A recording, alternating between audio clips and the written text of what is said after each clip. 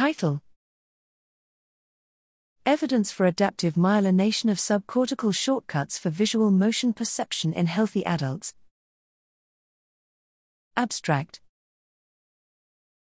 Conscious visual motion information follows a cortical pathway from the retina to the lateral geniculate nucleus, LGN, and onto the primary visual cortex, V1, before arriving at the middle temporal visual area, Mount/V5.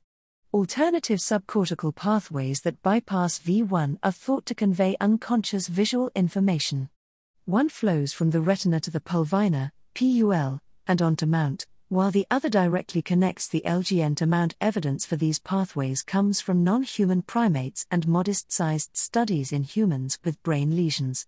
Thus, the aim of the current study was to reconstruct these pathways in a large sample of neurotypical individuals and to determine the degree to which these pathways are myelinated, suggesting information flow is rapid. We used the publicly available 7T, N equals 98, discovery, and 3T, N equals 381, validation, diffusion MRI datasets from the Human Connectome project to reconstruct the PUL Mount and LGN Mount pathways.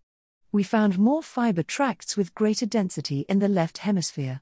Although the left PUL Mount path was denser, the bilateral LGN Mount tracts were more heavily myelinated, suggesting faster signal transduction. We suggest that this apparent discrepancy may be due to adaptive myelination caused by more frequent use of the LGN Mount pathway that leads to greater myelination and faster overall signal transmission.